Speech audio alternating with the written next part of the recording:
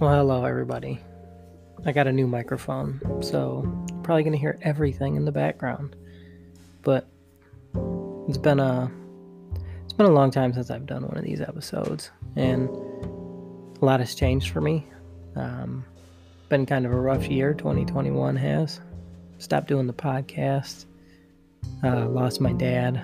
My cousin took his own life on my birthday, and I am getting divorced.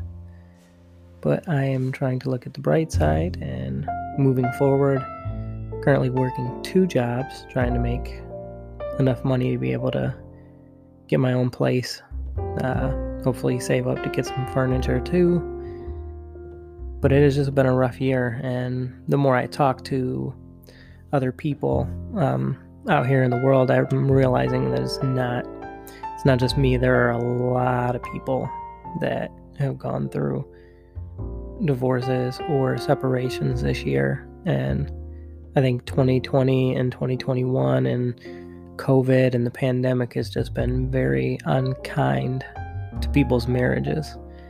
It's really forced people to have to be together constantly and not be able to have that separation that may have helped people in the past to kind of, I guess, allow their marriages to have a little bit more longevity because they were able to deal with other things or to be more involved at work versus being involved at home.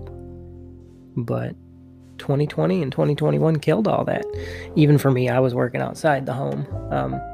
But I think my wife working inside the home kind of gave her like all the time in the world she needed to think about the things that she wanted and needed in her life and how I was not currently providing them. And now I'm in a weird situation where I am stuck at home. My wife and I are just, being friends. We are currently separated in the sense that we have not been sleeping in the same room for a long period of time. We don't do intimate things together. We don't go on dates. We basically talk to each other like friends. We plan what we're going to do with our kids. We plan what I'm going to do moving forward. And I will say that I'm grateful in the sense that we're cordial with each other like friends would be, to be able to accomplish those things and actually to push and move forward with those things, because a couple of my friends right now that are going through divorce are just getting really drugged through the ringer. Like I got a guy that I work with who he accidentally killed his dog, and then his wife told him 2 days later she wanted a divorce and kicked him out that same day, and then has been going around telling people that he murdered their dog on purpose. I'm glad I don't have that kind of crazy in my life. But also in a weird situation where me and my ex are now both, I think, actively looking for other people. And you can't really look for other people when you still live together. It's a little weird. But we are both kind enough that, we've said, like, if you want to go on a date, I'll watch the kids for you, or, we'll watch the kids, or, we'll switch or whatever. And I think that that's good. So I have to start moving forward by looking at all the blessings I have in my life. So the blessings that I have in my life is I have a non-crazy ex-wife who is going to allow me to have shared custody of my children, who's not going to fight me over it. I don't want to say kind enough. I am allowing my wife and my children to keep the house that we purchased because, one, my wife is the breadwinner. Two, selling it is not beneficial to either of us because we will probably lose money and my kids won't have a place to stay that would be theirs. This is their home. So I'm just doing my best to make sure that I don't allow the situation to control who and what I do or I guess what I do, not who I do, makes no sense. But to control what I do.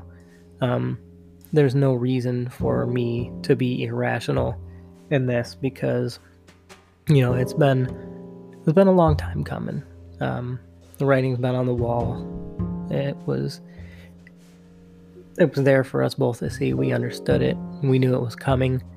I think we were both trying to be hopeful, and then when being hopeful didn't work, I think we kind of both just said, we don't need to keep doing this. It's difficult in the sense that we still haven't told our kids. My wife still hasn't told her mom and most of her family. She's told a few of her close friends. And I think this goes back to one of the main problems in our marriage is that I didn't care what other people thought. I never have.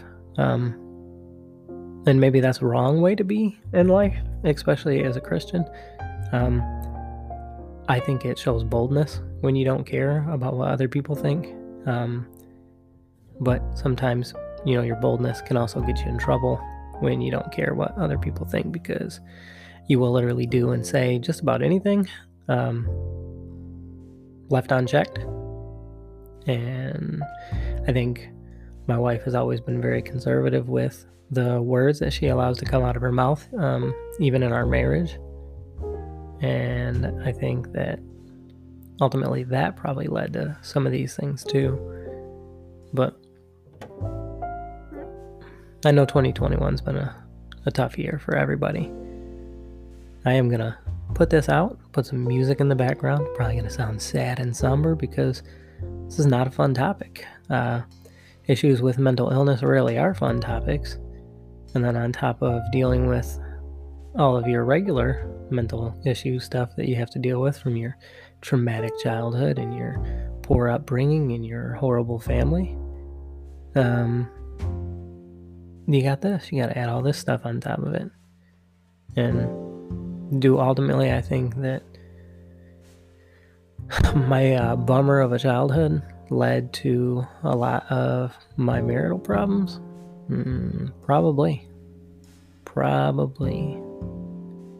But I'm at about 8 minutes. I'm going to leave it there for now. You guys have a good week. Stay sane.